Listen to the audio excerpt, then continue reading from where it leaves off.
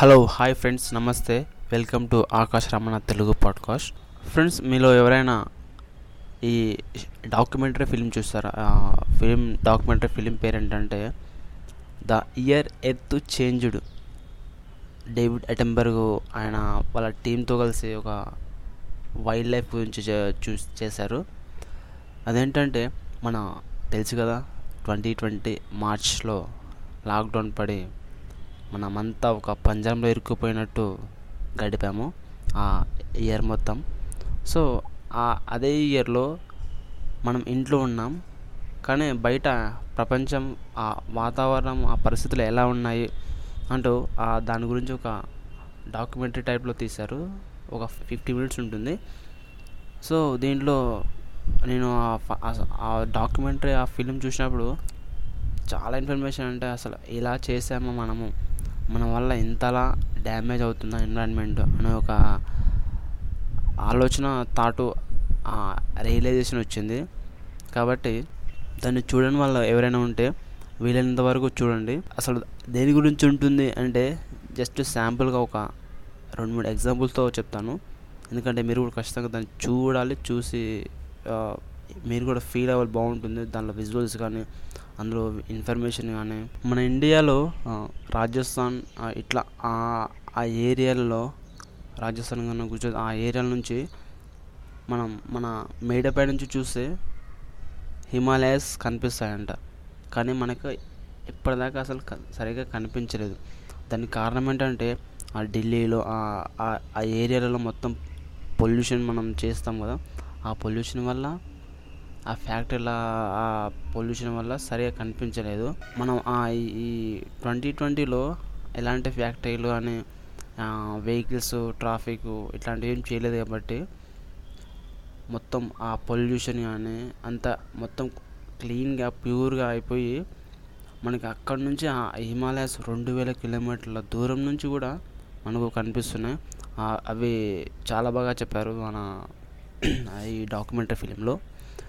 And దాంతోపాటు తాబేళ్ళు, వాటి population చాలా చాలా తగ్గిపోతుంది. అంటే అవి తాబేళ్ళు ఒడ్డు మీదకి వస్తాయి, ఇసుకలో వాటి గుడ్లను పెట్టి పోట్ చేసి అవి రిటర్న్ వెళ్ళిపోతాయి.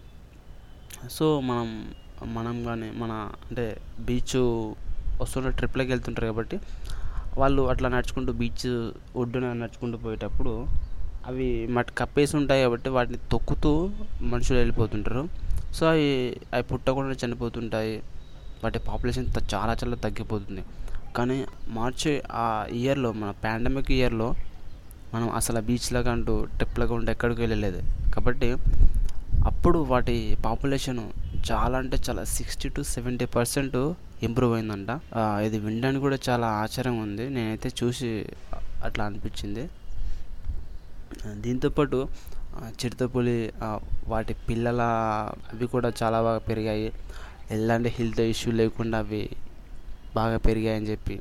అట్లాగే మన షిప్స్ ట్రాన్స్పోర్ట్ చేస్తూ ఉంటారు కదా, అవి వాటి వల్ల డాల్ఫిన్స్ చాలా బాగా ఉన్నాయి. ఇంకో విషయం ఏంటంటే మన హర్యానా ఆ చుట్టుపక్కల ఏరియాలో ఆ వైల్డ్ యానిమల్స్, ఎలిఫెంట్స్ వచ్చి విలేజ్లో ఉన్న వాళ్ళ ఆ పంటల్ని, వాళ్ళు వేసుకున్న వరి అని, చెరుకు అట్లాంటి పంటల్ని నాశనం చేస్తూ తింటూ విచ్చలవిడిగా పాడు చేసి అవి మళ్ళీ అడవిలోకి వెళ్తూ ఉంటాయి. అట్లా చేస్తూ ఉంటే అక్కడ ఆ ఊర్లో ఉన్న రైతులు వాటిని తరిమి కొట్టడానికి, వాటిని బాగా హింసించడం, భయపెట్టడం, వాళ్ళు రాత్రంతా వెయిట్ చేస్తూ ఉండి కాపలా కాయటము అట్లా చేస్తూ ఉండేవాళ్ళు. కానీ ఆ లాక్డౌన్ టైంలో చాలామంది చదువుకున్న వాళ్ళు కానీ అట్లా అందరూ ఇంట్లోకి వెళ్ళిపోయారు. కాబట్టి వాళ్ళంతా ఆలోచించి ఒక ప్లాన్ వేశారు. ఆ ప్లాన్ ఏంటంటే వాటి కోసమే సపరేట్గా ఒక పంట వేస్తే అవి వాటికి సరిపోయేంత తిని అవి అక్కడే వెళ్ళిపోతాయి, మన పంటల దగ్గరకు రావు అని ఒక ప్లాన్ వేసి ఓకే అనుకొని, అదేవిధంగా వాళ్ళు ఫాస్ట్గా గ్రో అయ్యే గడ్డి, అట్లాంటి వరి, అట్లాంటి పంటలను తీసుకెళ్ళి ఖాళీ ఉన్న అడవిలో వచ్చే దారిలో మధ్యలో వేసి వదిలేశారు.